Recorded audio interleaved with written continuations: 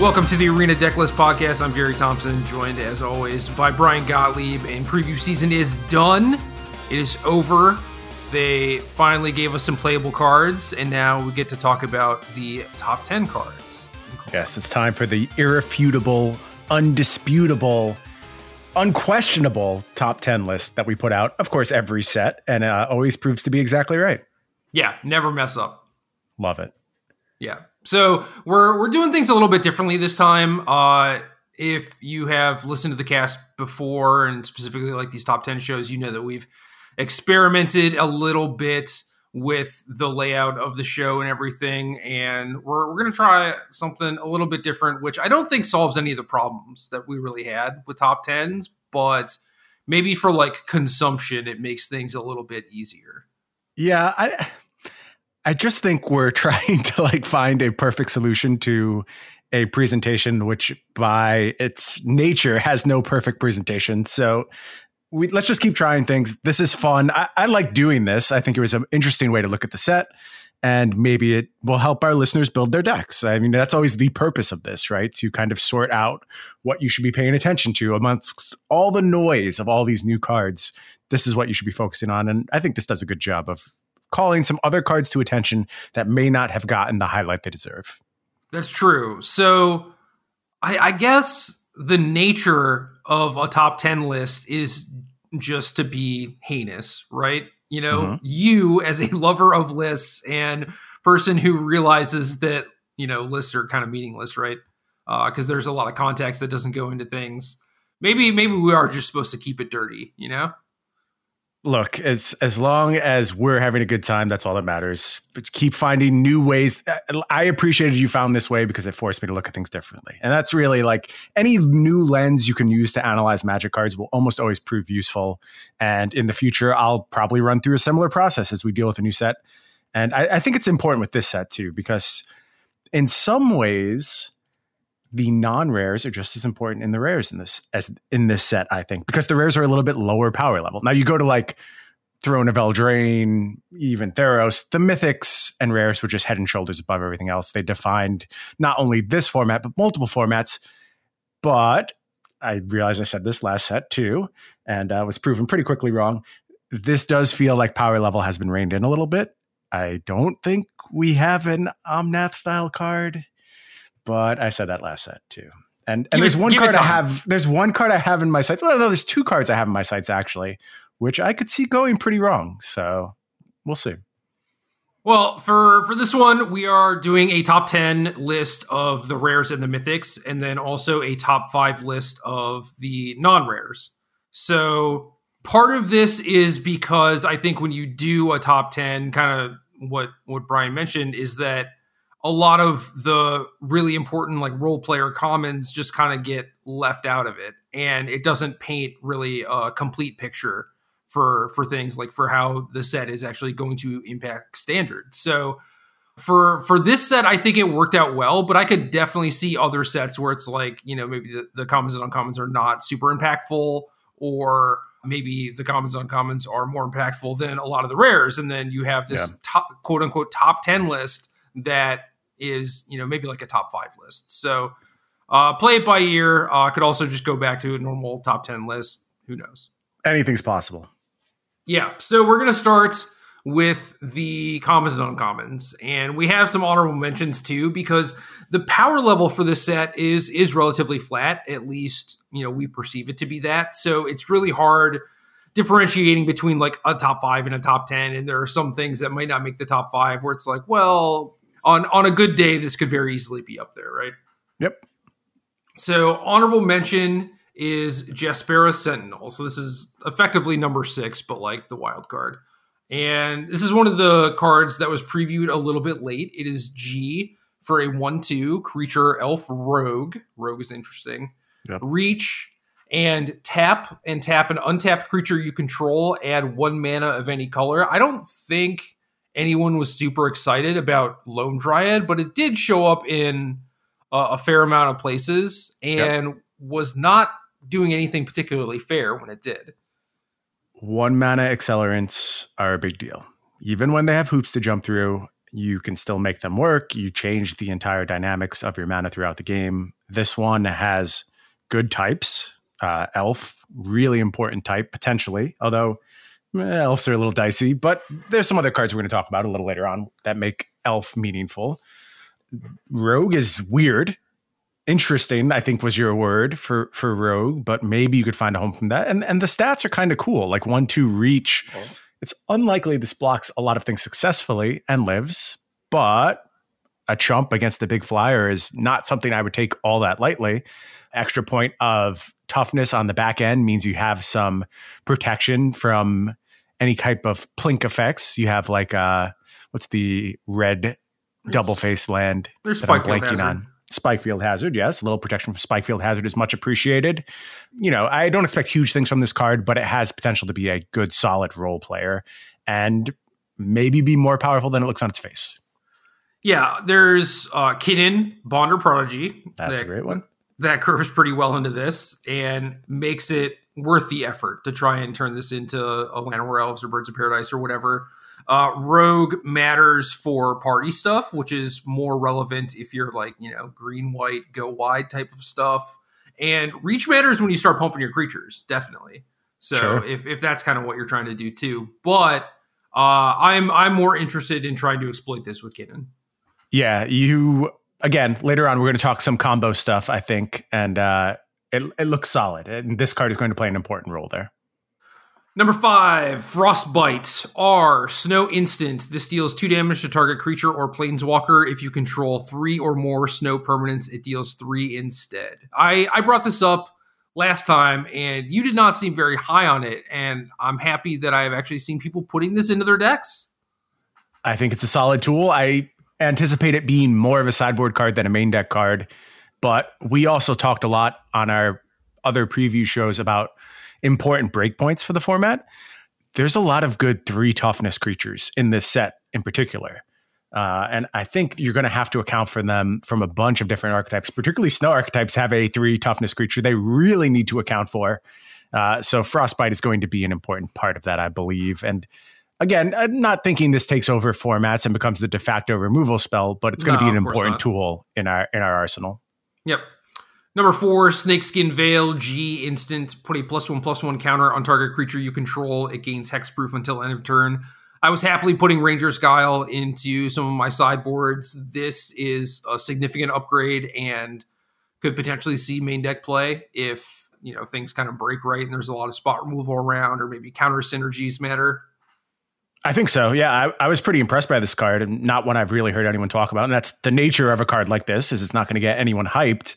But like you said, Ranger's Guile, excellent card. And there's something interesting about permanent resizing of a creature and it combining with this effect, because a lot of times this is going to be used to stop a red removal spell, maybe stop a Frostbite. And that's good. It's great. You get your value when it does that. But if it's also stopping the next Frostbite, because you've now moved your creature to 4 toughness as opposed to 3 toughness, well, now that card is super impressive to me and can just shut down archetype's entire basis of responding to you. Like you mentioned, counter synergies are always present. They're not huge, but they exist. They were present in the last set. So I want to look into that a little bit. But, you know, I was just thinking about how important Dive Down was as a card when it was legal in Standard. And it wasn't only in like mono blue tempo type stuff. It showed up in other spots too, where it's protecting important permanents. And in this set, where a lot of the engines are moving on to creatures now, I see value in protecting your permanents, protecting your Jorns and whatnot could be a really big game. So hugely excited for this card, even if it's a little underassuming on its face. Yeah, and there's also stuff like Setessan Champion too. And yep. Yeah. If you want to do the whole kind of like protect the queen thing and your deck is more combo centric, you know, think of Infected Modern, right? Then this thing exists. And obviously we did have Ranger's Guile before, but this is a little bit stronger. Yeah, it seems like a small upgrade, but I think it's actually substantial. Number 3, Usher of the Fallen. Dub 2/1, creature spirit warrior. Boast 1 dub, create a 1/1 white human warrior creature token. A lot of 2/1s would have made the cut here just because I think the format is so desperate for them. Particularly white really needs this card. And it's here, and it's better than I expected it to be. I think the bow stability, not always going to be meaningful. Obviously, this gets brick walled by basically everything, but you get a little wide with it. And if it does survive, even on empty battlefields, it can really snowball quickly, which is something these decks often need. If you're really in on small creatures, you need a way to rebuild post sweepers. If you're facing effective removal, you'll always appreciate the additional body. And the types are really good on this too. So just a good, solid, uncommon creature. Yeah, Warrior matters for, again, random party stuff. And I was actually disappointed that it made humans because they didn't work with Winota. Yep. I think that's by design. That feels like a smart decision. Probably. But it itself works with Winota. So that's a decent upgrade for a deck like that. Yeah. Number 2, Behold the Multiverse. 3U instant. Scry 2, then draw 2 cards. Foretell 1U. Now I think we're just getting into the space where we're dealing with generally good cards that are going to be important in the format. This is the de facto draw 2 now. It's weird. I have some thoughts about Foretell. On the whole, I think it's mostly a miss with basically 2 or 3 exceptions. It's extremely mana intensive. Splitting costs among multiple turns is nice, but I think we're underestimating the cost right now. So you really have to get a good return either on pure rate or on just doing something at an unexpected time, doing something earlier than you possibly could. And Behold the Multiverse is doing a little bit of both those, and its default mode is completely fine. We've played it before happily, maybe not happily, but we've played it before. It's good enough for standard, and I expect this to be the default card draw for a lot of more controlling looks at the format. Yeah, I'm kind of disappointed in Foretell as a mechanic, just in general, because it really accomplishes very little. Interesting. So when I first saw it, I don't know if listeners will remember this. A few weeks back, we talked about a desire to create half mana costs and how useful it would be in terms of costing things effectively and really getting them at sweet spots on curves. And I think this was a decent way to do that, but it feels like they played it really safe. There's just not a ton of power in these Foretell cards. And even the ones that are good are doing very predictable things we've done before. Nothing really exciting. It's just they're doing them at different mana costs than we're used to. And that can be really good in some spots. It can be really meaningful, or it can just be like a slight upgrade. This is closer to the slight upgrade side of things, but in a lot of cases, it just didn't do a whole lot for the card's efficiency. Yeah, so I think that the added efficiency definitely is felt on a card like this, where having to invest 4 mana, which is a really pivotal turn in a lot of standard games, in your card drawing thing is not necessarily something you can always do. So being able to play this and then hold open Essence Scatter if your opponent does something that's super scary, I think is good, and it does make it so much better than previous iterations of this card. But just, what happens to your Foretell cards after turn 2? And a lot of the time it's just they just exist. You hardcast them a lot of the time. And it's okay, I really don't get it then. Yeah, the delay is almost surprising. Again, I think if they just played it very safe, I think the inability to foretell something and then immediately cast it points to that. But you wonder if because that clause is there, some of the costing could have gotten a little bit more aggressive. I don't know. I'm not expecting a lot from Foretell in Constructed, but like I said, exceptions, and this is one of them. Number 1, common and uncommon that I just assumed was rare. Binding the Old Gods, 2 BG Saga. Chapter 1, destroy target non-land permanent and opponent controls. Chapter 2, search your library for a forest card, put it onto the battlefield tap, then shuffle your library. And Chapter 3, creatures you control gain Death Touch until end of turn. I think it's just wild that this is an uncommon, and I don't blame you for mistaking it for a rare, because everything it's doing feels rare to me. I mean, the versatility of this removal spell is unparalleled.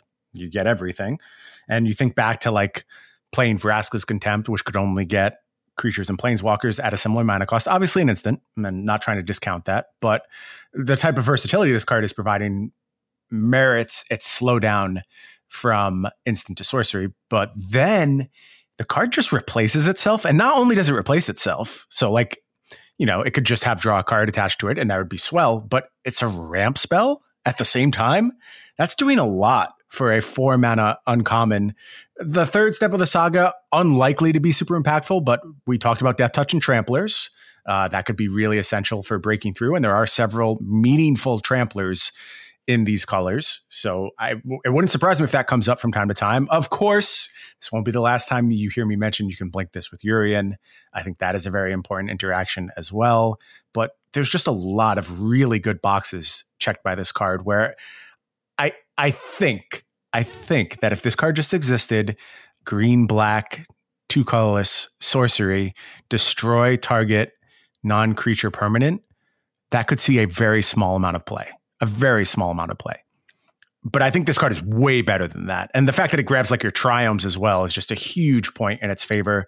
I did some stuff in my article on Star City this week where essentially splashing for this card and able to do so very happily because it did such a nice job of cleaning up my mana and then not really being scared off of playing 2 pip like black cards in my splash deck because I know my first pip goes to Binding the Old Gods and I'm going to go get a Triome and then be safe for the rest of the game. So if I needed something late that was 2 pips, I was very comfortable doing that as well, which is a weird feature for your versatile removal spell to provide to your deck. So I'm super high on this card. If it was a rare, it still would have made my top 10, quite frankly. Yeah. Full disclosure, one of the other top 10 lists that we experimented with, the ideas that we shot around was top 10 cards that interact well with Yorion in Kaldheim. Yeah, but there were too many, so we couldn't actually narrow that down to 10, and we had to let that idea go. Yeah, it's a solid 15, Mm-hmm. I agree with basically everything that you said. I think that the card is very solid. When previews started coming up, Kaya was one of the cards that people were just like, meh. And I was like, well, this says destroy target non-land on it. And we wanted this effect as a sideboard option a lot of the time. And now you just get it on a card that's like very, very main deckable and like ramping basically from 5 to 7, right? Because you don't ramp until the next turn. Yep. Unless there's a way around that. We'll talk about that when we get to the next card, but okay. It doesn't seem like that big of a deal, but when a lot of these decks scale so hard, I think it matters a lot. Yes, I think you're exactly right. And there's real 7 drops, there's real 6 drops in this format that you do want to be playing. The fact that this is a permanent too, I wouldn't sleep on that. Like the Yorion thing is obvious, but there's also Trail of Crumbs and In Search of Greatness and a lot of things that need to interact with permanents. And the fact that your removal spell is staple to a permanent can be just as much of a boon as it can be a weakness. Yeah, definitely true. So on to the rares. We have a few honorable mentions. One of them is Herald Unites the Elves, 2 BG Saga. Chapter 1, mill 3 cards. You may put an elf or Tyvar card from your graveyard onto the battlefield. Chapter 2, put a +1/+1 counter on each elf you control. Chapter 3, whenever an elf you control attacks this turn, target creature an opponent controls gets -1/-1 until end of turn. Brian brought this to my attention before the cast. Take it away. Well, not super excited about returning any elves. We did a deep dive on elves in the format. They're there. There's some okay ones. There's Jaspera Sentinel that we mentioned before. There's the new Burglar Rat. So there are elves out there. Maybe somebody wants to do something with this, just playing fair. But it appears a broken combo has turned up. And I'm going to put broken in quotes. Yeah, slow your roll on broken there, buddy. Okay, broken goes in quotes. That's a very important feature of using the word broken these days. What you do is you get 2 of the snow changeling weird thing Morite of the Frost. And if you're not familiar with this one, I don't blame you. 2 colorless, green, blue, legendary snow creature, shapeshifter, changeling.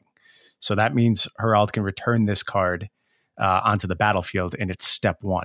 But what this does when it enters the battlefield, you may have Morite of the Frost enter the battlefield as a copy of a permanent you control, except it's legendary and snow, in addition to its other types. And if it's a creature, it enters with 2 additional +1/+1 counters on it and has changeling. Now, put 2 of these in your graveyard. Use Herald Unites the Elves to bring 1 back. You've just made yourself a loop. and you can go ahead and put your entire deck into your graveyard. Of course, we know Thassa's Oracle exists. You can win the game on the spot, but you're also doing some other stuff. Our buddy Yeoman5, of course, brewing decks as always for preview season, working on his 50 decks. He was building around what's the name of the card, Joel? Do you know it offhand? It's a Theros common, I believe. Sage of Mysteries or something. I don't know. Sage of Mysteries sounds close. Basically, whenever an enchantment enters the battlefield, you can mill yourself or your opponent. So you can just mill your opponent out if you start looping these enchantments together. You and I discussed builds around this theory. We don't have anything that we think is good enough yet. I think it's a little clunky. Relying on Thassa's Oracle is challenging because it has to be either on the battlefield or in your hand. So there's a lot of hurdles that this deck is going to have to overcome. But when you put together a combo like that, which is pretty compact, pretty small, and does something very powerful, you can't ignore it. You have to pay attention to it. You have to do your due diligence, sort out whether there's something there. And every card that gets printed is going to be like, okay, is this the thing where now this interaction is exploitable? And while I don't believe we're there yet, there's something to this. It's very, very tight, very compact, which is what I look for when I'm doing these type of combos. And I think you can fit it in a bunch of different decks. Maybe it'll be a mid-range deck built around Blood on the Snow, or maybe it's a more elf-based aggro/combo deck. But there's a lot of paths to go down. I don't think any of them are figured out yet, but I wanted to make sure our listeners knew about this. Yeah, it's tough for me to see this being like a real thing. Because it's sort of a 1-card combo. You just need 2 copies of the clone in your graveyard, and then you cast the Saga to mill your deck. But then what do you do, right? And that's kind of the problem. So in order to actually win, you need Thassa's Oracle. That I guess you can have it on the battlefield because the last clone can just copy it. Yep. Or the Sage on the battlefield. So then it's a 2-card combo. And all these cards are like kind of bad. Also, you need 2 copies of the clone in your graveyard somehow. So the requirements are actually pretty strenuous, I think. And it also just means that you have to play like a lot of these kind of bad cards in your deck because none of these cards are really going to be great on their own. I think like Yeoman was doing a good job of trying to make Sage be the setup card because you're playing Timurit Calls of the Dead and some enchantments that mill yourself in order to try and deposit the clones in your graveyard and stuff. So I like that approach. I'm not sure if that's the best way to go about it, but it seems pretty like resource intensive for me to just be like, yeah, this is a busted thing. Yeah, it's also going to be hard for it to just like ever be the best thing because it's pretty easily hateable, quite frankly. Like any good graveyard hate messes it up. Removal on Sage is totally fine. So there's a lot of vulnerable pieces that this can be targeted by. So maybe it could have a moment where it steals a tournament, but it'll be hard for this to actually take over a format or anything super oppressive. So it looks very scary on its face. It seems very powerful. I'm not too concerned about it, but it felt like we wouldn't be doing our due diligence if we didn't point this out. So agreed. Also sounds real fun to play on Arena, right? Oh yeah, just an absolute delight. Another honorable mention, Magda Brazen Outlaw, 1R, 2/1, legendary creature, Dwarf Berserker. Other dwarves you control get +1/+0. Whenever a dwarf you control becomes tapped, create a treasure token. And you can sacrifice 5 treasures to search your library for an artifact or dragon card, put that card onto the battlefield, then shuffle your library. Unfortunately, not a lot of dwarves and not a lot of treasures in this set. And with very few exceptions, like not a lot of great vehicles, although there are things like Jaspera Sentinel to tap this. So there are ways to actually make this into sort of a mana engine and just you kind of ignore the dwarf text. But I don't know. I think this is going to hit in a few different spots. My read, I'm going to speak for you here. You can correct me if I'm wrong. It feels like we both believe in this card in terms of just what it does and its rate and its potential, but neither one of us has a great home for it yet. Although I do like a certain list you're working on. We can talk more about that later. But it really is the first thing I've seen anyone produce where I'm like, okay, I believe this card is making a meaningful impact in this deck and really improving stuff, as opposed to just being a card that I think has a lot of nice words on it, combines in a really nice way, and has potential. You're the first person to actually act on it. So until I see more from this card, I'm not willing to have it on my top 10 list. Again, has to be an honorable mention, though, because the potential is there. And I think you're starting to chip away at some of the things you have to do.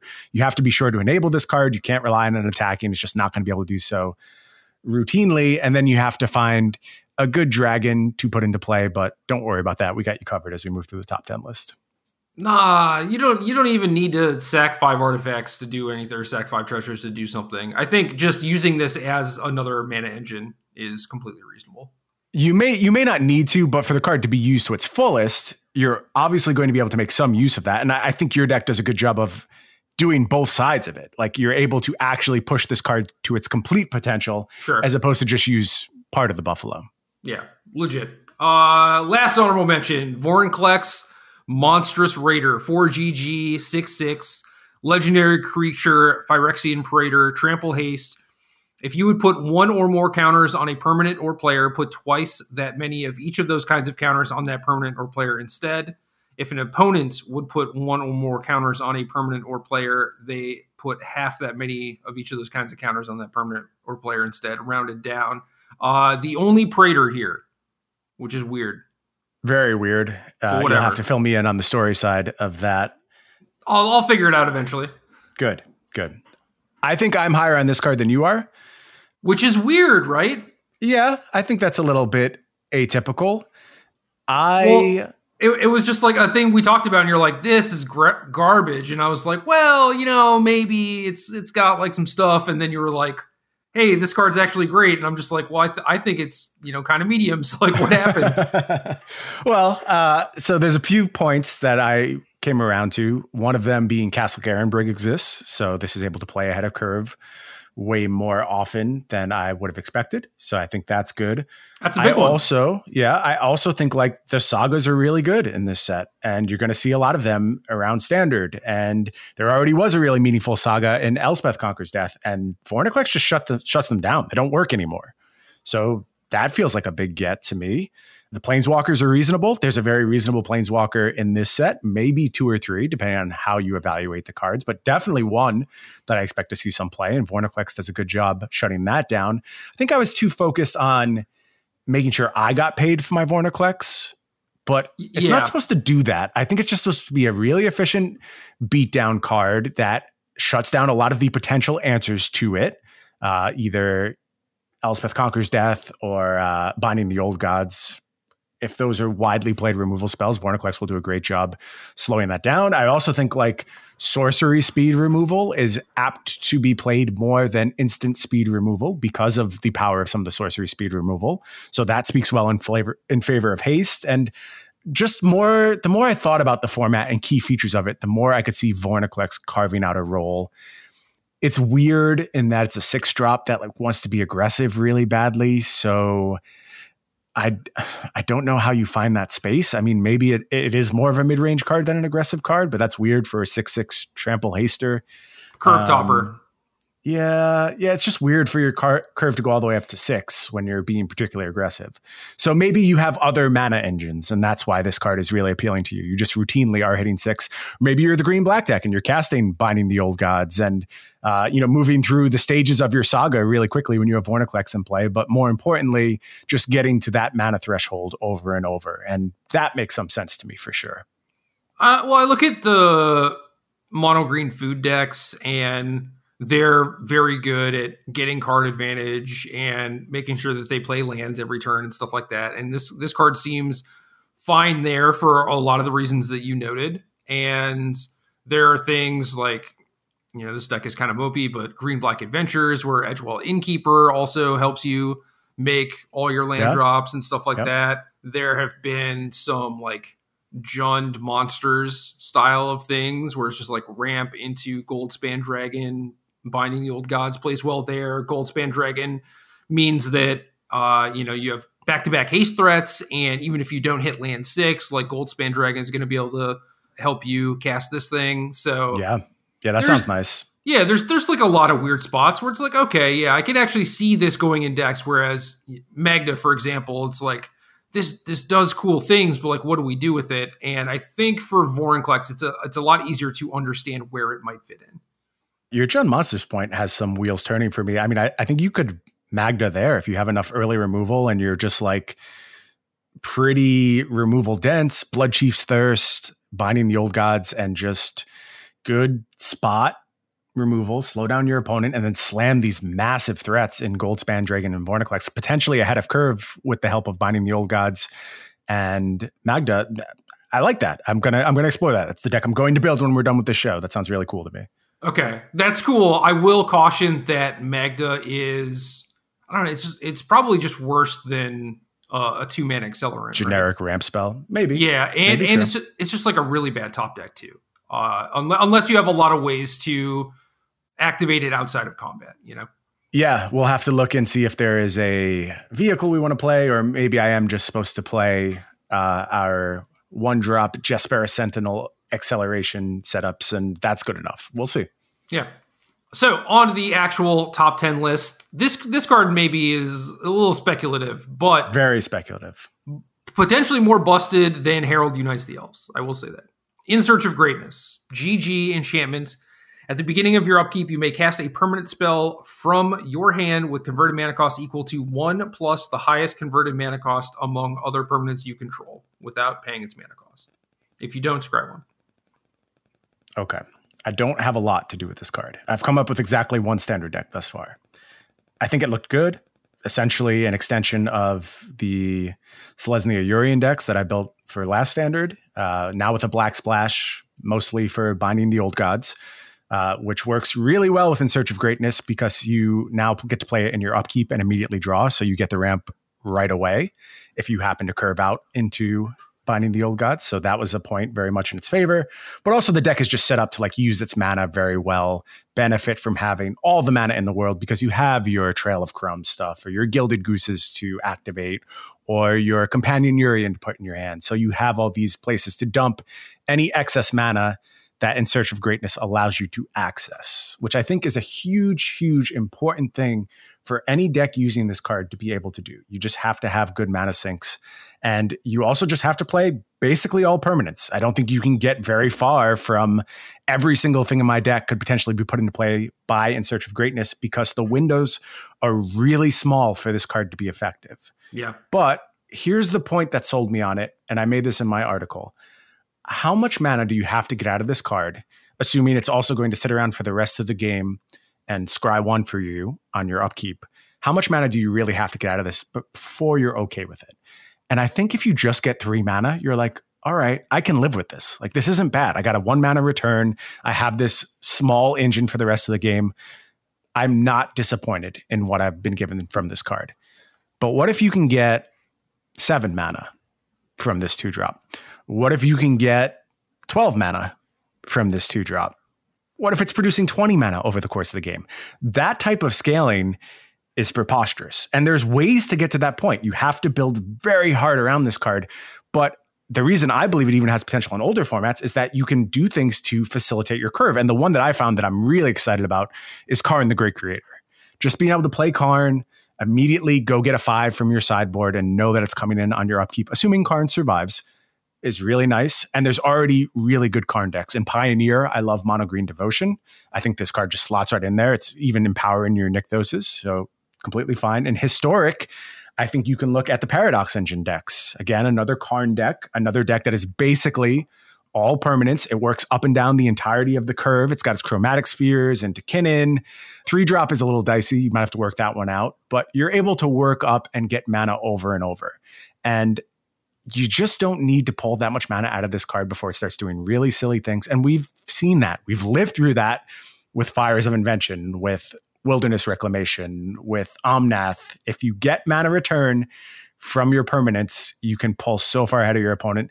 This has the potential to do so. It just has a lot of hoops to go through. And I can't have it higher than number 10 because of that reason, but its potential is through the roof. Emry's a 3-drop. Emry's a 3-drop. Yes, it is. Really nice one. Which is funny because I think the best way to actually abuse this card, like going back into older formats, is cost reduction. Yeah, cost reduction type of stuff like that, where, you know, maybe you have like a Gurmag Angler and do a Gristlebrand or whatever. You can already kind of do that with like Neoform and Eldritch Evolution and stuff like that. But yeah, Emry, Leyline of Abundance is another one that I think is potentially very good. Yeah.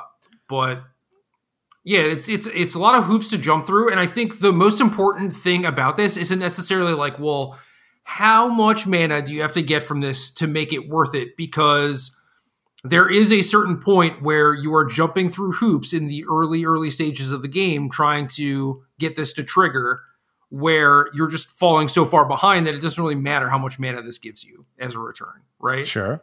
So I think that you need to be able to consistently get a return on this, either, maybe not the next turn, but certainly the turn after, where you're getting a return on your investment in tempo wise, because if you're like spending your time spinning your wheels, and that's kind of what your deck has to do to some degree in order to make sure that this is active and you have like the right mana cost and stuff like that, you need to make sure that the stuff that you're doing with it isn't just more wheel spinning. Yeah. No, very, very true. I think that's a good analysis. Your point of Emry is really exciting, actually, because you can put together some very fine curves where you go like Chromatic Sphere on 1, In Search of Greatness on 2, put in a 2-drop on, Mind Stone or whatever on your upkeep because you have the Chromatic Sphere still in play. Then you play Emry for 1. Your next upkeep is putting Karn into play, and then you just go get Paradox Engine and cast it like on the spot. And yeah.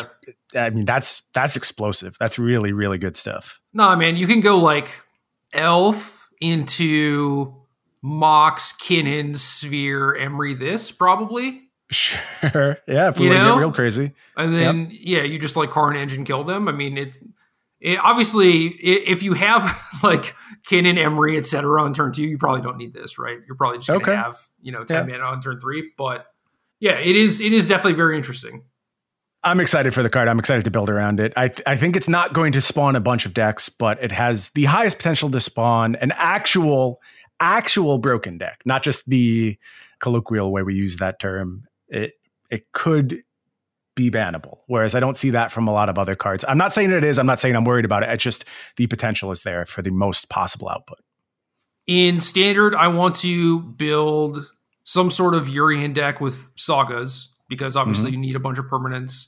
And in Mono Green Food, because Trail of Crumbs fuels this, finds this, whatever. And then you also have things like Bonder's Enclave to kind of like keep the engine going, which is what you noted. So like you need ways to spend your mana. I definitely agree with that. So I think that those are probably the 2 best homes. Cool. Number 9, Esika, God of the Tree, 1 GG, 1/4 legendary creature god, vigilance. Tap, add 1 mana of any color. Other legendary creatures you control have vigilance and tap, add 1 mana of any color. There's also a backside. It is Wooburg, 5 total mana, 1 of each color, legendary enchantment. At the beginning of your upkeep, reveal cards from the top of your library until you reveal a creature or planeswalker card. Put that card onto the battlefield and the rest on the bottom of your library in any order.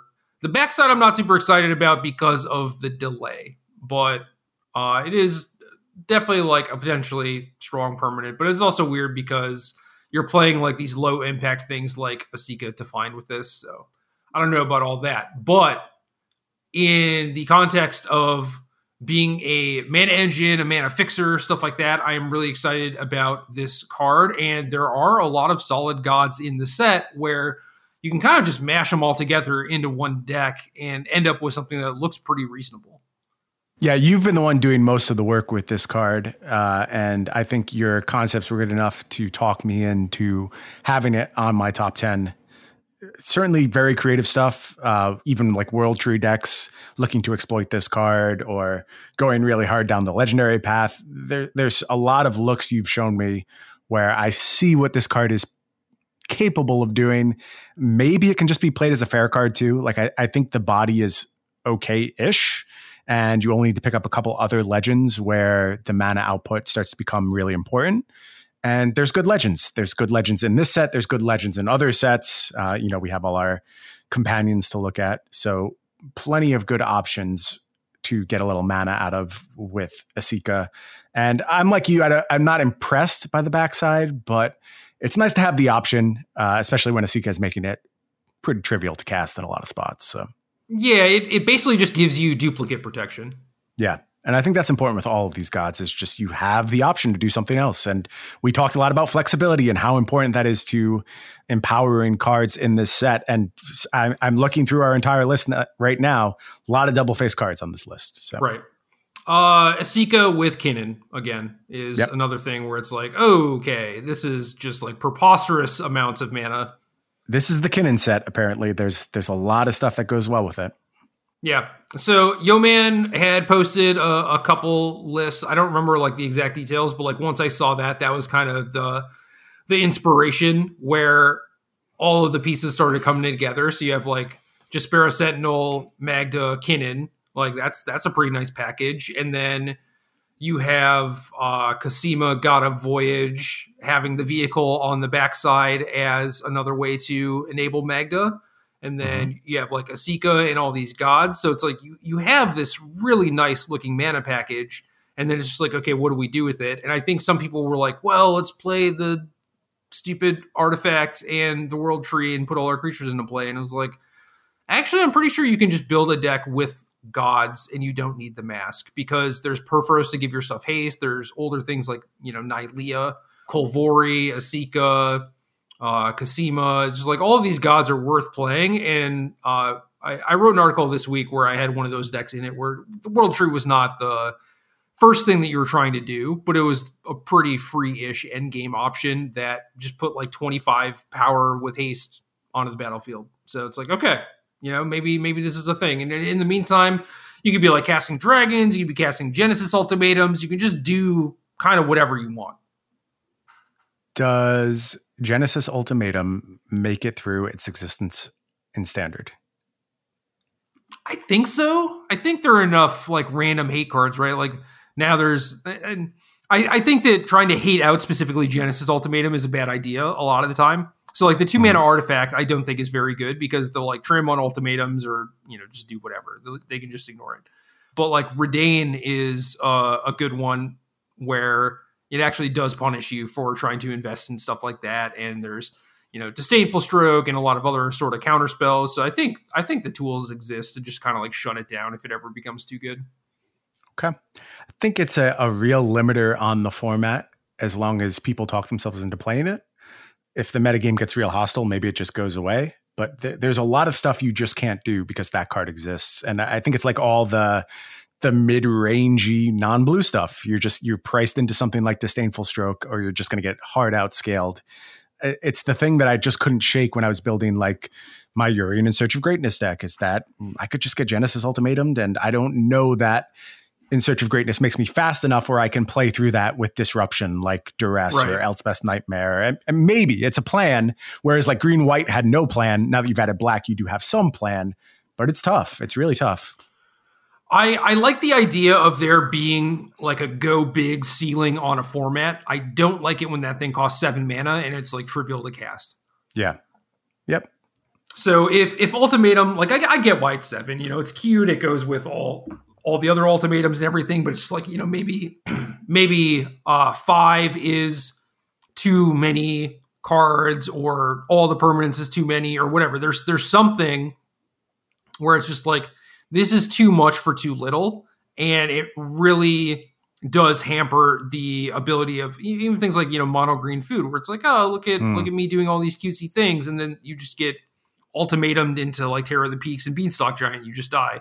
Yep. And there's no real room for you to really explore these perpetual motion machine type of decks too. And even something like Green Black Adventures is kind of like that. It's like they're like a turn 8, turn 9 deck, and you get ultimatumed on 6, and you're just so far behind, or you just outright died, that you can't really do anything. And I think that's too soon for Standard. I agree with you. I think it's one of the more unfun cards that is left around Standard, having now trimmed a lot of the fat off the format. It wouldn't shock me if it ultimately goes away despite the limitations, just because of that factor. Like, I think it's just kind of miserable. And the whole leaning into grabbing a bunch of cards off the top of your deck and randomly throwing them onto the battlefield, I really hope we get away from that at some point. It doesn't work for me. It obviously works for some people and they enjoy that spin the wheel type thing. But every time it's hit really hard in constructed formats, I've just been miserable with it. Collected Company, Aetherworks Marvel. I don't know. It just doesn't work for me as a concept. I think it's interesting in that it's not like Illusions of Grandeur Donate or whatever, where I've assembled my combo and now you died. It's Magic is now kind of like, I've assembled my combo and we'll see what happens. And chances now are... I'll annoy you to death for the next 6 turns. Chances are that the thing that I'm doing is going to be very powerful, even if it doesn't outright kill you. And I think that there is some feel bad involved in, I assembled my thing and you just lose and there's nothing you can do about it. But I also don't think that this is a good solution to that, because, then you are now the player who is like opting into this experience because it's like kind of this busted thing, right? And you just have these failed cases, and like it doesn't like feel good really for anyone. And it's not like, you get any sort of like level up or learning moments out of it or anything. It's just a massive disappointment all around.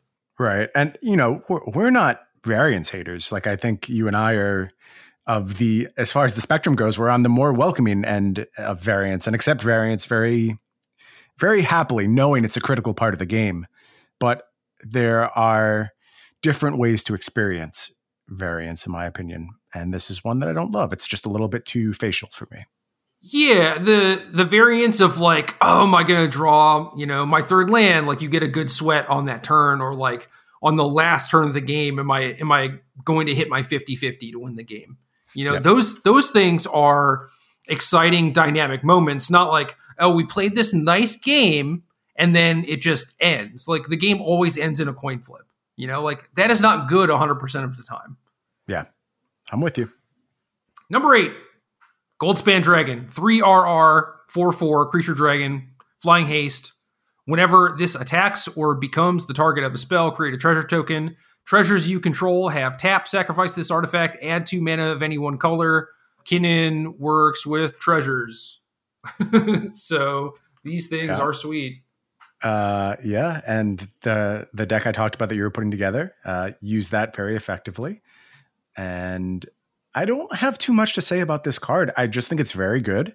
I think 4/4 flying haste for 5 is still an acceptable rate in constructed Magic. I think the immediate return on this card is very worthwhile. The fact that you can do things like jam with it immediately and then hold up your Snakeskin Veil or your negate, whatever you want to do. You have a lot of options to protect this, and I imagine that will be a popular play pattern. And then you can just kind of go off with this card in some spots. If you're doing things like you said with Kinnan and putting it together with Magda, I do think it has potential for real explosive turns where you just dump your entire hand onto the battlefield. And in its fail case, you got a treasure out of it. That's not the best deal I've ever heard, but dude, I didn't even think about this. I didn't even think about this with Veil. Yeah. It's just free. Yeah, it's got a bunch of really good protection setups. And like, again, going back to the Jund monsters type thing, you have all these things you're investing huge amounts of resources into, and your curve is really, really intense. But if this one is protected really safely, and if you're able to use Vorinclex to kind of shut down another portion of the removal spells that are apt to be targeting you, I think you get to a really safe place for actually investing in these expensive creatures that don't come with a spell attached to them. Now, they come with haste, so like haste is sort of a spell attached in some ways. But still, the point remains where without a enters the battlefield trigger, we haven't been able to play a lot of cards in recent standards. And I think these cards did a really nice job of making themselves playable, particularly Goldspan Dragon. I'm really excited about it. This is also a big red card if you want to do stuff like that. Sure, yeah. Like this curves into Ugin pretty well. I think so. Yeah, it's a little weird that, you need your Ugin to then minus at the right size. But I have a feeling if you've been attacking with Goldspan Dragon, you're just plussing Ugin anyway and wrapping up the game real quick. Yeah, also acceptable. Number 7, Jorn, God of Winter, 2G, 3/3, legendary snow creature, God. Whenever this attacks, untap each snow permanent you control. Backside is Cauldring, the Rhyme Staff, 1 UB, legendary snow artifact, tap. You may play target snow permanent card from your graveyard this turn. If you do, it enters the battlefield taps. I'm not ignoring a card that can potentially double my mana. Right? That's all I have to say. I don't even have many great lists for this yet. I've seen good ones. I've played this in a few places, but I don't even know that I've maximized it yet. I just know I can potentially double my mana, and that's really all I need to know we've done this a bunch of times now. It's not a safe thing to do. Shark Typhoon. There's the 3UU Snow Instant that scries 30 and then draws 3 cards. There's a lot of ways to weave extra mana into like the double untap to, float during combat and stuff like that. So that's just like another thing that makes this card pretty powerful. It's not like you get 4 and 4, right? You get potentially 8 to make like a giant shark if you want to. And then there's just the backside, which is like, if you're interested in that sort of thing, there's some snow self-mill type of stuff. There's also the aspect where in the late game, if you had a Jorn that died, this now has kicker where you can just play the backside and then immediately use it to bring back a Jorn. So it just seems like a very powerful card to me.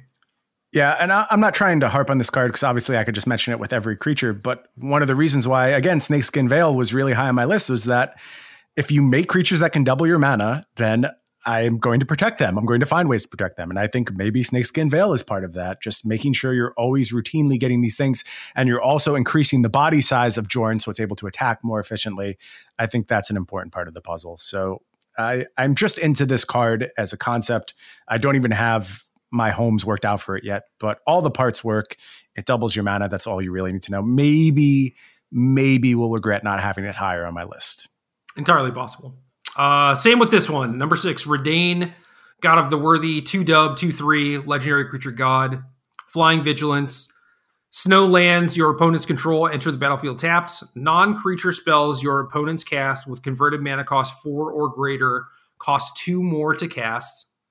And there is a backside, which is maybe, it's not quite as bad as Esika's backside, but it's close. Valkymera, Protector Shield, 3-dub, legendary artifact. If a source an opponent controls would deal damage to you or a permanent you control, prevent one of that damage. Whenever you or another permanent you control becomes the target of a spell or ability an opponent controls, counter that spell or ability unless its controller pays 1. And it's not bad. It's just like, how often are you going to cast that versus the front side? Yeah, I think it's very narrow, which is totally acceptable because the front side is quite good. I think abstractly, I'm not as high on this effect as you are, but what sells me on it is the fact that it lines up so well with the most important cards in the format. And we keep talking about these non-creature effects that are hard limitations. And all these decks can exist because you're going to get to 7 mana and be shut down by a Genesis Ultimatum, or you're going to get to 8 mana and be shut down by Ugin, and there's nothing you can do. Well, moving that 2 turns into the future, really, really important if the more fair decks are going to have a good chance of success. And Redain just does a great job of that. Embercleave gets hit by this. The Great Henge gets hit by this. I think Gruul is still the best deck in the format right now. I think everything should go through a lens of Gruul. So effectively limiting both those cards is going to be really important. I just think given what the format is about, this card is even better than it looks on its face, and it looks completely fine on its face. There's nothing wrong with this card. It's just better than it reads. And then it's a random snow hater too. Yep. Yeah, and if Jorn's as good as we think it is, that could be very important as well. Yeah, and this is not symmetrical. So you can be the person with the Embercleave or the person with the Great Henge or whatever, and your opponent basically, can't play there. So they're always playing behind. Mm-hmm. And Into the Story is another one where you think about the standard decks from last season, right? And they all have this absurd top end that Redain hits. Yeah, it's just a case of a card being really well suited for what's going on around it. And I think it deserves more respect than I've seen it getting in most places. I don't think people are all that high on this card. Yeah, I don't really get it. I wrote my article about this week. I am not one to write about white cards or build white-based decks a lot of the time, but this was the one where it kind of had me go back to my roots of the white mid-range aggressive deck. Like a good Orzhov disruptive aggro deck. I love those really decks. Yeah, me too. And I've tried building them over and over the past couple of years, and they're always so bad. But maybe this is what we need to get the ball rolling. Yeah, and I'm Usher of the Fallen is the other card where it's like, okay, we had Season Hallowblade, we had Skyclave Apparition. Now we have a actual widespread of things to do in white that I think is reasonable and makes me want to build decks around them. Sure. Number 5, Showdown of the Scalds, 2 R-Dub Saga. Chapter 1, exile the top 4 cards of your library until the end of your next turn, you may play those cards. Chapter 2 and 3 are both whenever you cast a spell this turn, put a +1/+1 counter on target creature you control. Urian stuff, aggro top end stuff, Dryad of the Elysian Grove nonsense, potentially. What else?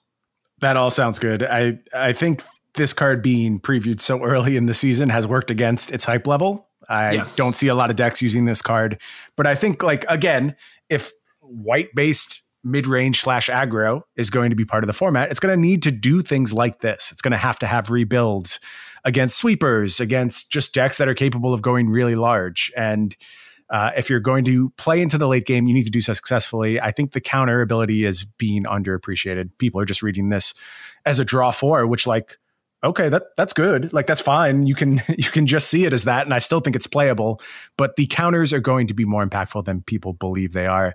White has some really good recipients of those counters, creatures with vigilance like Redain, creatures with built-in protection modes like Seasoned Hollowblade. You're just going to get paid a bunch. And red benefits from making these creatures larger because you have things like Embercleave. So I believe this is an important part of the more traditional looking aggressive decks, and there's enough going on in terms of their ability to limit the big spell decks that I am at least going to build them. It wouldn't surprise me if they don't keep pace, just because it's an outmoded way of playing the game of Magic in a lot of ways, but we're closer than we have been for a long time. That's what I'll say. Yep. Number 4, Egon, God of Death, 2B, 6/6, legendary creature god, Death Touch. At the beginning of your upkeep, exile 2 cards from your graveyard. If you can't, sacrifice this and draw a card. Backside is Throne of Death, B, legendary artifact. At the beginning of your upkeep, mill a card. 2B, tap. Exile a creature card from your graveyard, draw a card. The hallmark of a good DFC is you play them 50-50. I think that's exactly where we lie with this card. Both sides excellent.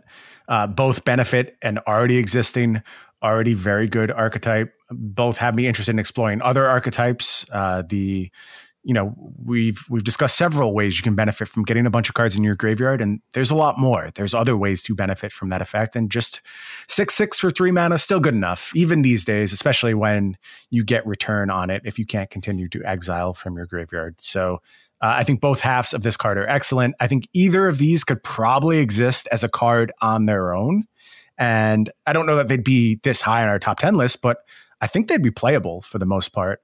So you put the two together, they're really synergistic with each other. You can just put 4 of this in your deck and not really worry about it, which is a good feature for these gods to have. So total believer in this card.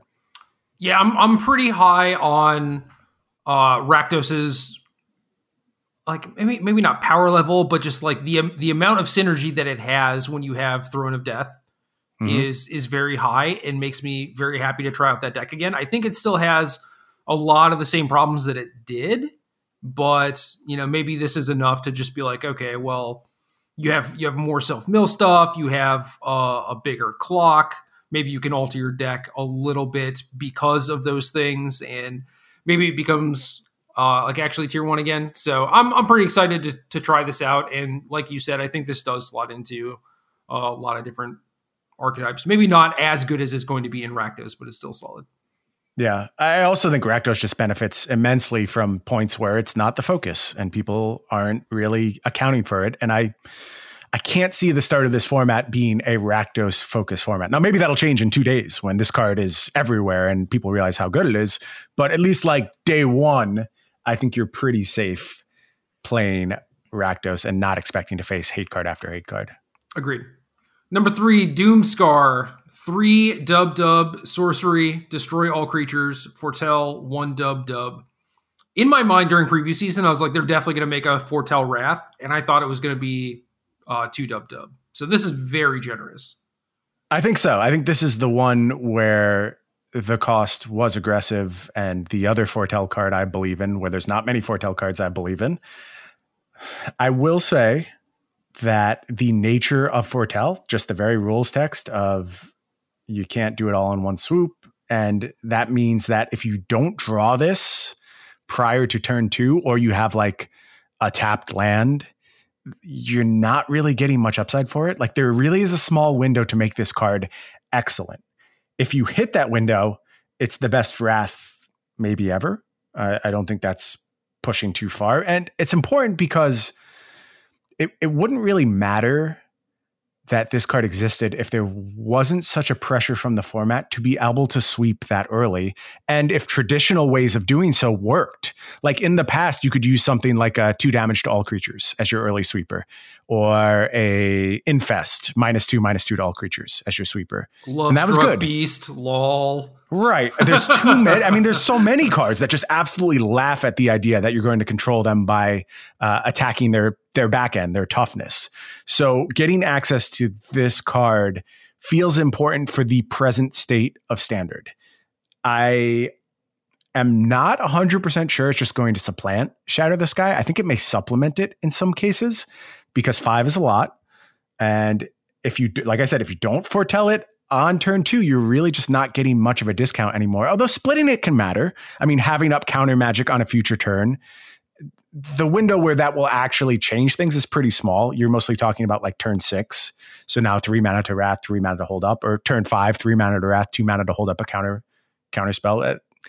It's small. It's small where that's going to come into play, but it works. I think there's some good mind games with it too. I talked about how in open decklist scenarios, you may have to diversify in your sideboard just a small amount and find another Foretell card just so they can't always say, yes, this is 100% certainly Doomscar. I think a little bit of uncertainty goes a long way with a card like this. And for the decks that are going to be playing multiple Foretell cards, something like Blue-White Control, I think they get a lot of benefit from the uncertainty that Doomscar brings to the table. And if you are foretelling something on turn 2 and you're playing against someone who foretold something on turn 2 and you're the aggressive deck, you have to at least stop and think. You can't necessarily dump everything onto the battlefield because you can just get Doomscarred on the spot. Nah, just play Redain. It'll be fine. Well, that's one way to do it, for sure. Yeah, this card is nice. I think that, like I said, it is very generous, but I also think that like it's not out of line, especially with everything else that's going on. And like you noted, I mean, you have to have this on turn 2. It's not like you could top deck it on turn 3 and be fine or whatever. And then going longer than that, it is significantly worse than Shatter the Sky, I think. Like Shatter has a definite drawback, but like the Wraths were usually about tempo, not card advantage. Right. So it didn't really punish you all that much. So yeah, I think a mix is going to be perfectly reasonable. I think that if you are just maxing on this, you're kind of asking for trouble. But it's also kind of weird because maxing on this adds increases to the chances that you have it on turn 2. So I don't know. I think like a 3-1 or like 2-1 split or something makes a lot of sense to me. Sure, I could see that being the case. Yeah, this card is excellent. Agreed. Number 2, Valki, God of Lies, 1B, 2-1, legendary creature god. When this enters the battlefield, each opponent reveals their hand. For each opponent, exile a creature card they revealed this way until this leaves the battlefield, and you can pay X. Choose a creature card exiled with Valki with converted mana cost X. Valki becomes a copy of that card. Backside is Tibalt, Cosmic Imposter, 5 BR. Legendary Planeswalker Tibalt, 5 starting loyalty. As this enters the battlefield, you get an emblem with you may play cards exiled with this, and you may spend mana as though it were mana of any color to cast those spells. +2, exile the top card of each player's library. -3, exile target artifact or creature. And -8, exile all cards from all graveyards, add RRR. We had a lot to say about this card a few weeks ago. I think it all holds. I just realized that this is definitely also going in my Jund Monsters deck. And yeah, dude, I've just been briefed by my Arena account. I am somehow already out of wild cards. That's just it. I just don't have any left because I now have a deck with Vorinclex, Goldspan Dragon, and Valki. So yeah, that's a bit of a bummer. But we spent most of this cast talking about how good creatures are in general. Like a lot of this top 10. All of this top 10? Hold on, I'm reviewing that right now. Doomscar and some some sagas and Search of Great. It is a lot of creatures for sure. A large percentage made up of creatures. Valki does a good job of both blunting those creatures and becoming those creatures, and then just the versatility. Tibalt's a real threat at 7 mana. It feels worth the 7 mana. It feels like it's going to shut down a lot of opposing decks. And having the versatility of a 2-drop that can be a 7-drop, I think changes the way you play a lot of games. It goes so well with an idea like the Jund Monsters deck that can scale really well to high mana cost, but also has to do something early because it needs to hold pace. And, Valky will get in a hit here or there, maybe become a threat on its own. And I think you'll be pretty happy in those scenarios. We also talked a little bit about older format applications. I don't know if that's going to pan out or not, but I'm going to check it out. I don't know, man. It's like, there's some upgrade to things like Shardless where you have to at least think about it, right? Like that deck was already almost in the range of playable, and you've got another really, really good hit that you get now where I want to at least try it out. What's really depressing though is that, so Shardless costs 1 UG, right? Yeah. Oko and Uro. Yeah. Both still legal. Why would you play Shardless Agent, man? Because then you get a Tibalt, okay? Let me have my dreams. I'm trying to do something here. Then I get Ancestral. Look, I love Shardless, obviously. Obviously. It's not even close. It's not even close to being close. Here's what I'm going to say. Uro's not going to be here forever. Oko's not going to be here forever. Even in those formats, I don't see them permanently being a part of the landscape. Although they've made it so long at this point. If that's the case, then yeah. If both of those get whacked, then yeah, maybe Shardless is like solid tier 2 again. I'd be down with that. Yeah. I mean, look, that's not why this card is here. It's here because I think it has really good standard applications. And don't sleep on having a 2-drop and a 7-drop in the same card. It's what mid-range needs these days because they are kind of lacking in that modality, whereas every other deck just can do every possible thing. And if you're trying to play straight mid-range, you're often torn between a really linear game plan that is often exploitable. But this goes in a couple different directions, and I really think it's an important step forward for those type of archetypes. Yeah, good with Goldspan Dragon too. This is another card that can potentially accelerate into, and the decks in standard, like the more controlling decks, Rogues, Urian, it's like you have creatures that actually snipe with Valky. So it is kind of like this thing that's going to give you some information, which is nice. Yeah. And it is sort of a must kill. They want to get their thing back. It is funny to me though, that if they say they're on the play, right, and they like foretell a card and you Valky them, you still don't know if they have the Wrath or not. Yeah. Which is kind of cool. But yeah, I like the information hiding aspect of foretell a lot. I think it's cool. It just is a very tempo clunky mechanic, but there's some neat stuff going on. I'm also concerned about zones, quite frankly. I don't think Arena handles zones well at all, and I think they really need to look at how they're doing them. So, oh man, that you just made me so depressed. I know. I am optimistic because I don't think it's that hard of a fix. Like, I think you just need some different colored borders to be routinely assigned to things, and you're probably okay. But there's just nothing right now, and it's absolutely miserable. No, the problem is that they display your hand in the middle and fan it out rather than fully along the bottom of the screen or whatever. Sure. And different colors would help, but when I get to, I think about Rakdos or the Omnath decks. The Omnath decks were the worst, right? Because you have a bunch of cards in your hand, a bunch of Uros, a bunch of cards exiled from Escape the Wilds, but it's we have Showdown of the Scalds. We have, these different zones with Foretell and Escape and everything. It's bad. You need to completely redo what it looks like. And also, please give me the ability to turn off the backgrounds and just put it in simple mode, please. Yeah, I would enjoy that as well. I don't know. We're coming to Android, though. Any day now, we'll be able to play Arena on Android somehow. So yeah. So Samsung, the Galaxies had the thing where they just spontaneously combusted, right? Yeah. You think that's going to happen with anyone's phones on Arena? Yes. Considering what it does to my computer, I would be very surprised that phones are able to survive actually running Arena. Yeah. I played some Genshin Impact on my phone. Basically you can't play you can play the full game. It's just really hard. But it's just there are just certain things that it's nice to do on mobile rather than logging onto the game or whatever. Sure. And even just on the lowest graphical settings and a relatively new iPhone, it's just this is kind of toasty, and God forbid you're trying to charge your phone while also playing the game. And it's I can't imagine what Arena is going to do to phones, especially if you can't turn down like the graphical settings and the memory leaks and stuff like that. It's so weird that like you're able to just make software that sets phones on fire and like that's acceptable. Yeah. Why should that be something you can do? Because it gets to the app store and then people, buy it or whatever, and then their phone explodes and then they buy a new phone. It seems like that should be part of the test. Everybody wins. Everybody wins. Capitalism undefeated again. Yeah. Another one on the scoreboard. Reigning undisputed champion of the universe. Anyway, yeah, good times. Android users, let me know. Let me know how it goes. Yeah, looking forward to hearing your experience. Number 1, Cosima, God of the Voyage. This is funny because I just randomly saw this at the tail end of recording the last show. And we had to give some really quick impressions of the card. Yep. So 2U, 2/4, Legendary Creature God, as Paulo put it, this is a reading comprehension test.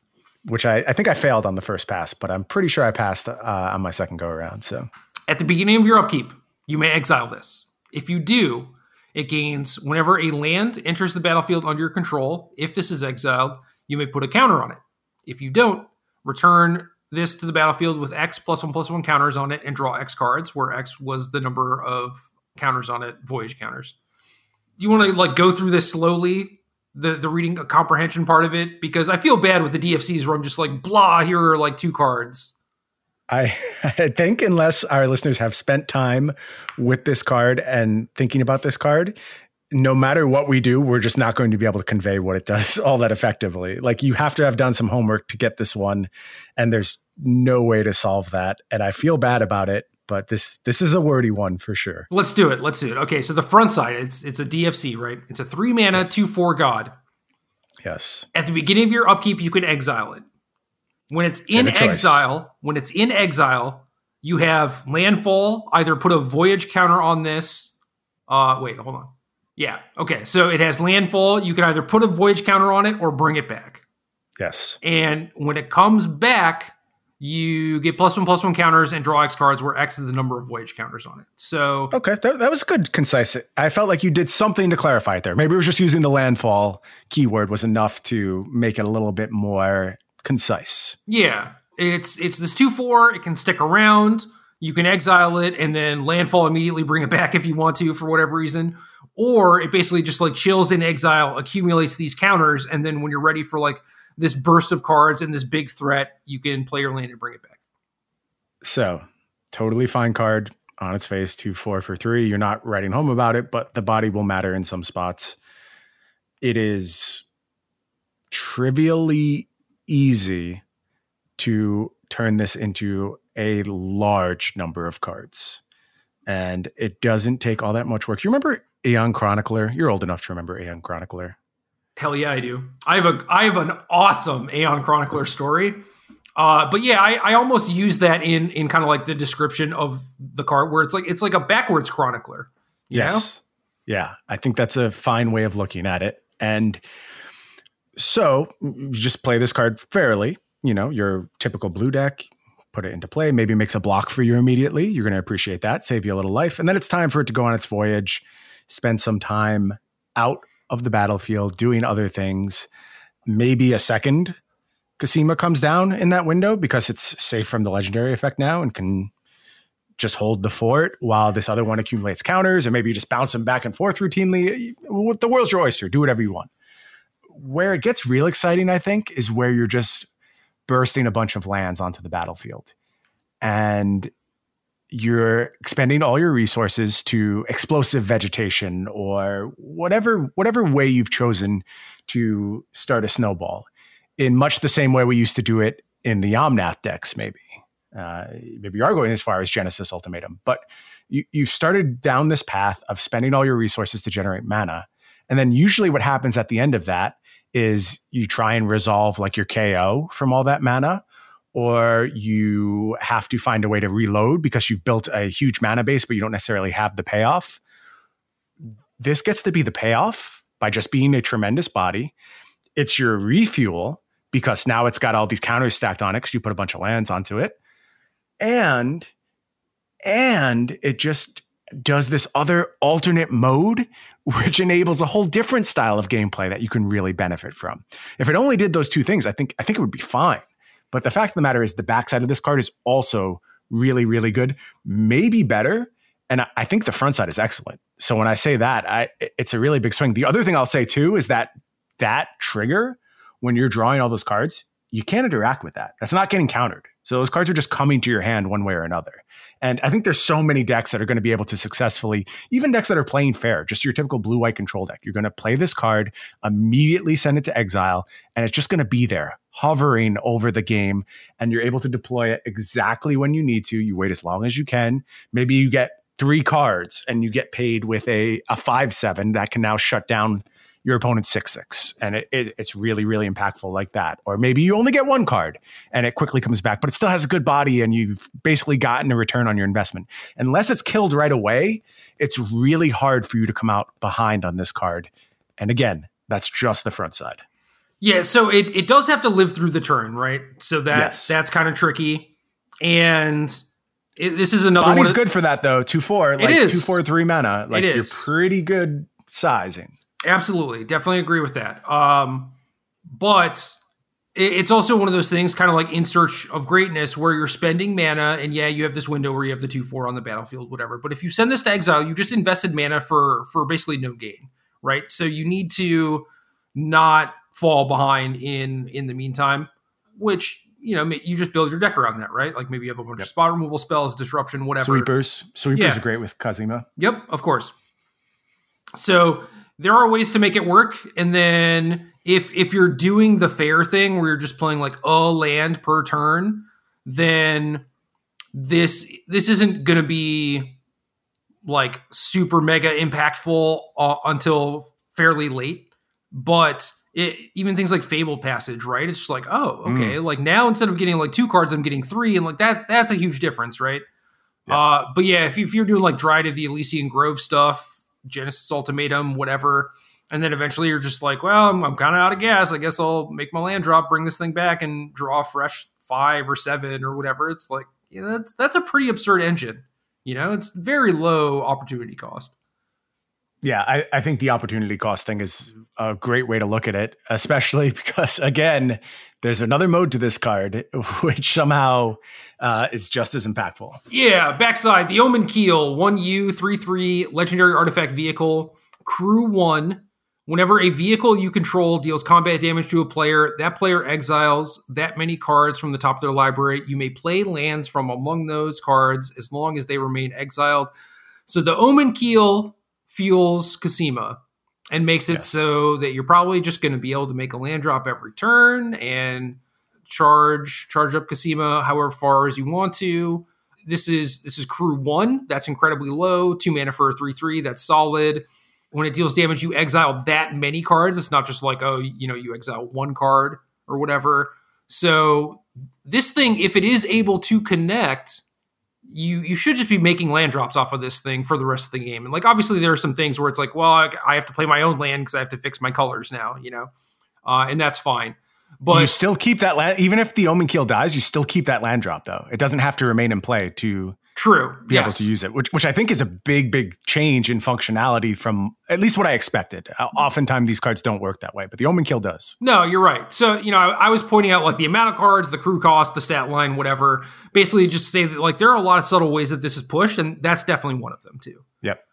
But yeah, one thing that this does is like, okay, so like say you get a bunch of free land drops, you don't have to invest your own cards. What does that actually mean? Well, if you have these DFCs in your deck and like that's part of your mana base, now it just means that you basically just get to cast those all the time.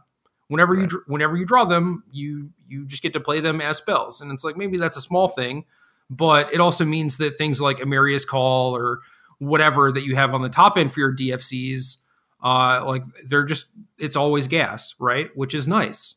And things like Shatter Skull Smashing, those just get fueled. We talked earlier about having ways to spend your mana during like, In Search of Greatness or whatever. So like any utility lands you have, Crawling Barrens, Maunder's Enclave, stuff like that. It's like, you're going to have the mana lying around to activate those things. Yeah. I I think it unlocks so many cards, right? Like, I don't think if this card didn't exist, you could really consider things like Ascendant Spirit or any of the other small blue creatures because they just don't really keep pace with a lot of the format. But there's like Simic Snow things I want to do because this card exists, and there's weird tempo-y decks, and unsurprisingly, I want to play it with Snakeskin Veil, and then I want to just do hard control with Kasima and see how many cards I can actually pull out of it, or even a more like Bant-ish control where there's still some ramp elements and you're willing to invest a little bit in your mana base and get to a really, really big top end in your control deck. I think that's promising. You could even like make a Bant Ugin deck. That starts to make sense to me, where you now have that limiter on the top end. We talked about how things could get outscaled really hard, but if you're an Ugin deck, I think it's easy to get away from that. And the mana getting better from this set also helps with that as well. Like, it's more realistic. You can stretch into 3 colors. But all of these plans work so well with Kasima. Your plan to do Kinnan stuff alongside Goldspan Dragon and Magda also used this card, I think, to very good effect. Being able to crew up with Magda was dope. Making your land drops very important there when you're playing Genesis Ultimatum. You get your engine online and you just get a burst of card advantage. So when I first heard this card previewed, and you all got to see my reaction live, that was legitimately the first time I ever heard about this card. I think I picked up on it as good pretty quickly. The more time I've spent thinking out about it, the more excited I get. And that's why it's pushed up to my number 1 spot. And that's not to say like, I think its power level is overwhelming. I just think it's going to be really hard for this set to fundamentally shake up Standard, because there's such power points already that you need to look at new ways of playing the game if things are going to be shooken up in any large scale. And I think Kasima makes new ways of playing the game. That's the biggest point I can say in its favor. Yeah, it definitely fits into a lot of places for a lot of different reasons, right? You're talking about playing it in like a creature deck or a control deck, and that's really cool. I like that a lot. I like the fact that this is a vehicle, so it is a thing that can apply pressure, which is really relevant to all these decks that are trying to just beat you in the late game with their big, powerful spells. So you have this early aggressive thing that is not vulnerable to sweepers against some decks too, which was certainly part of the problem with pure aggressive decks, is like, you know, you're playing Knights or Torbrand Mono Red or whatever. You get swept once and it's just like lights out, basically. Yep. And this helps a lot with that, while also allowing you to scale into these longer games so that you can actually fight toe-to-toe with some of the bigger stuff that's going on. And then there's, like the Magda kind of like mana engine-y type stuff. Like, that's cool too. I mean, this card is just going to find a home in a lot of different decks. I hope so. I think it's one of the more exciting cards. It's one of the more fun cards. I also see it in some ways as like the Hydroid Krasis of this format. And I know that sounds a little weird because there's not a ton they have in common, but it's like, it's a way to refill your late game at like pretty high certainty levels. It's almost impossible to stop this burst of cards the same way it was impossible with Hydroid Krasis because it was a cast trigger. And you knew you could count on turn 7, turn 8, you were going to get these rebuys. And it's a little different because you can't just rip it off the top. It needs early game setup. But I think its modality plays well for that. And I think there's just going to be a large amount of inevitability given to some archetypes that don't usually have it, in the form of, I just drew 7 new cards. What are you going to do about it? Yeah, I mean, there is still like the ultimatum, food, Embercleave problem where people just go over the top of you. But the fact that this also lends itself to being aggressive means that like that's going to be your plan A, but it also means that you can hang with them in the mid to late, but not just the super late. Yeah, I think so. So yeah, I think that, you know, a lot of these cards, the DFCs, the versatility, both sides being relatively powerful for a lot of them, I think that adds a lot to Standard. But this is the one where I'm just like, yeah, like both sides are pretty great. I'm almost certainly going to be Omen Keeling first, you know, but I'm happy with both sides. This fits into a lot of places. This is like power on both sides in kind of different ways. And that's sort of what makes this the number 1 card for me. Like we said, I think that the power level is relatively flat. So nothing stands out as like, oh, well, this is busted or this is like super trash or whatever. So I think everything is pretty close, and like, maybe this could have been like the number 5 card or something. It still would have been fine. But like the fact that this is one of the cards where I'm like, I want to build a bunch of decks, and that to me is kind of like the hallmark of a number 1. Sure. Great way to look at it. And I'm right there with you.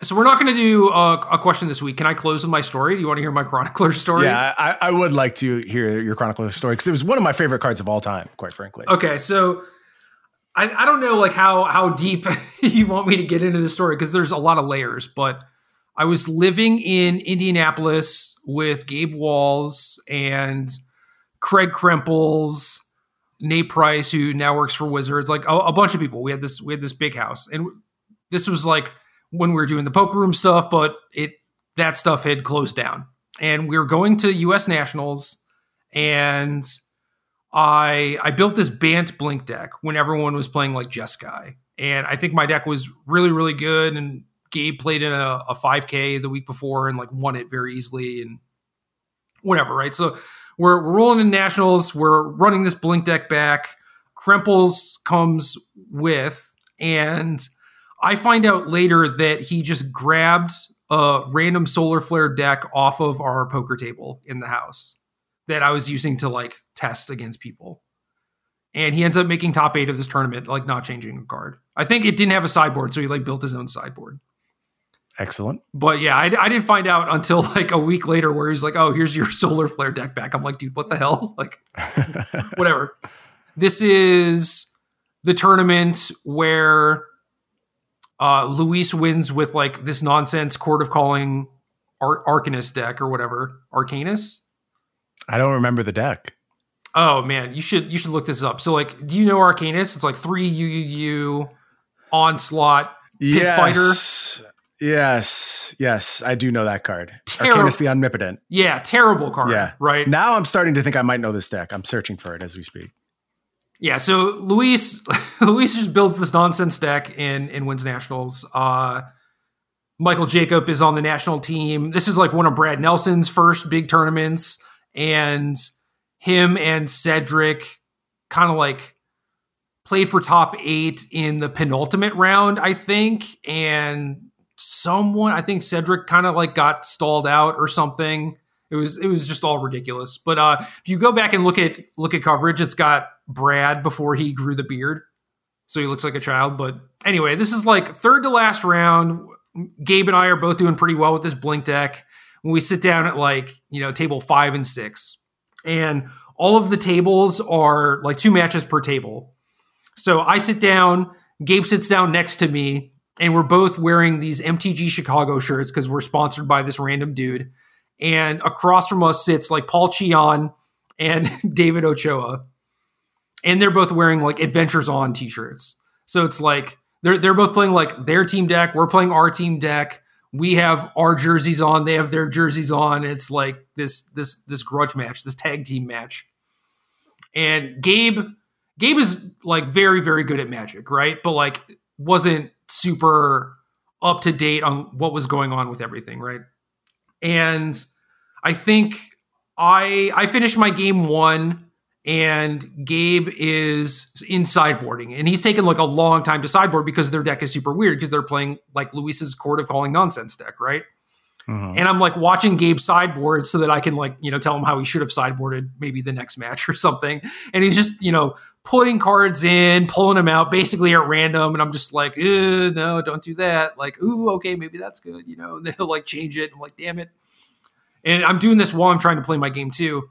And Gabe, he finally finishes, he shuffles, goes to present. And then Ochoa goes to like almost, he's starting to like go grab Gabe's deck to shuffle it. And Cheon suspends an Aeon Chronicler, which was just the thing that they had in their sideboard or something. And Gabe immediately grabs his deck back, grabs his sideboard, goes through the sideboard, like gets the Rift Sweepers and puts those in his deck. Got him. So he re-sideboards and then like quickly like shuffles presents. And then just at some point, like Ochoa suspends a Chronicler and is like, haha, like I got you, this is my trump card. And Gabe's like, yeah, Rift Sweeper it, thanks. That is hilarious. And it's just stuff like that where it's like, man, maybe all these matches should just be played in seclusion, right? Because it's like say the situation's reversed, or like maybe not reversed, but I guess this could have happened if Gabe was paying attention. We're like, I finish and I could just like sideboard where Gabe can knowingly see it or whatever, right? You know, it's just stuff like that where it's like, this is really sketchy, but it's like not really against the rules. And I was just like, this situation is like hilarious. Just everything about it was absurd. I always said there's like a weird acceptance of just hard information leaks that are completely exploitable that we just allow because it would be too much work to keep them out of the game. And you're supposed to like navigate this very gray area of, are you supposed to use that information? Like you said, not against the rules, but like it's kind of messed up at the same time. Like it's definitely not the way the game is intended to be played, right? Yeah. Other messed up thing about this tournament that I'm just remembering now is that I lost playing for top 8 to Antonino De Rosa. And this was basically because of Gabe. Because at some point in the tournament, Gabe's just like, you know, walking around telling people how great our deck is. Like he won the 5K the week before. Just like, we broke it. We don't even play Magic anymore. Everyone's so stupid, etc. And Antonino's like, well, you know, your guys is like, mana base is trash. I just like Magus of the Moon you out of my red black deck. And Gabe's like, yeah, but we're so smart. We have serrated arrows in our sideboard. We just don't even care. And I play against Antonino and he Maguses me and I serrated arrows him and he shattering spree. Yeah. I'm looking at his deck list right now. He brought in the shattering sprees because Gabe showed him my deck. Outplayed. Take that. Unreal, dude. That was like game 3, I'm pretty sure. And I'm just like, oh my God. This is just absurd. These deck lists make me so happy. Like I don't know what the quality of this format actually was, but I would like Magic to be this again, please. Yeah, look top 8 deck list 2007 Nationals. You can find it very easily if you want to look at them. There were like some dredge decks, some tempo decks. You know, Solar Flare was kind of like the control deck. MJ qualified with mono green aggro. Mono green. Project X is in the top 8. Yeah, that's a thing. There was a lot of different decks. I wouldn't say that pickles everywhere. Yeah. I wouldn't say that like these decks are necessarily like fun or whatever, but it's like they're kind of iconic. And to me, they definitely are. I don't know if they share that with like, I don't know if other people feel the same way, but this feels like Magic to me. Like this is iconic Magic. Like if they made like gold bordered US national versions of the decks or whatever, like I would buy those. I would play with those. I always say I'm going to like go to tournaments that feel like they had really good gameplay and just rebuild top 8s to keep on hand. I'll never use these decks, so I'm never actually going to do it. But like in my head, it's an appealing idea. Like if I lived in a house with a bunch of Magic players, it would be something I would do. But the way my life is set up, they would just sit on a shelf somewhere. I think that would be cool. Like I was like bringing Canadian Highlander decks around and I knew that, you know, like not a lot of people have their own. So I would just like have a couple or whatever. And towards the end of things before the pandemic, I mean, I played a few games with a bunch of different people and it was pretty fun, but like that would be a more fun way to do it where it's like, you know, you have 10 of decks from this era or whatever, and you just pick them at random and play against people. I think a lot of people would want to do that. Yeah. It's weird though, because like, do you fix the decks or do you just let them stand as they are? I might try to fix them, but I can definitely see kind of like the purist route. Right. So the event I always think about doing is the first Pro Tour. I just, you know, that's when I started playing Magic. And I remember reading about the first Pro Tour after it happened. And like, again, a very iconic era of Magic for me. It's right in my wheelhouse. But the decks are abysmal. Like they're so bad. Every deck is like 6 mana light at least. And there's like 4 strip. Maybe there's not 4 strip mine. There's definitely strip mine in the format. So you're not even playing the game half the time. And it would be really tempting to just smooth out a lot of the problems. But then you're losing some of the flavor, I think. Yeah. Well, I think that's why people started doing old school stuff, right? Right. Yep. But yeah, good times. Good times, man. That's just one of those tournaments where there's so many moving pieces and like good small stories where I'm just like, that was a hell of a tournament. This is making me sad now. We've crossed the bridge into making me happy to making me sad that we don't we just don't have this experience right now. And who knows when we'll have it again. But we'll end it on an optimistic note. Good Magic cards in this set. Stuff I'm excited to build around. And someday we're all going to be vaccinated and able to play Magic together. And I can't wait. Build new stories. Oh, the Drake. Thomas Drake. Thomas Drake is gas. A lot of all-stars in this top 8. And they had like a JSS running concurrently. Who's in that top 8? I didn't look at that one. Oh man. All right. I might be stuck on this coverage page for the night. There's definitely some all-stars. I see my buddy Ben Lundquist in a picture here next to Paul Chiad. Yep. Love it. This is good stuff. There's Craig in the picture. Yeah, everyone go check out this page. If you've been around Magic, you'll enjoy this. Okay, so the thing with Cedric and Brad was that like the result of their match was determined by like whether or not Luis won his match or something, and they were sitting next to each other in the feature match area. So that was another one of those things where it was just like they should not be able to see each other, see the result of the match. Yep. The standings page doesn't work. No. 404 not found. Yeah. That's a heartbreaker. Results page, not found. Wow. If you want to see young Jerry, go look. Are you here too? Well, there's coverage of me versus Ant in round 13. Oh, what a young Jerry. Thompson gives his opponent the stare. All right, this probably isn't great radio at this point as we sit here and read a webpage. Everyone go enjoy this webpage with us. And we'll see you next week as we talk more Kaldheim and we get our first games in with these new cards. Game.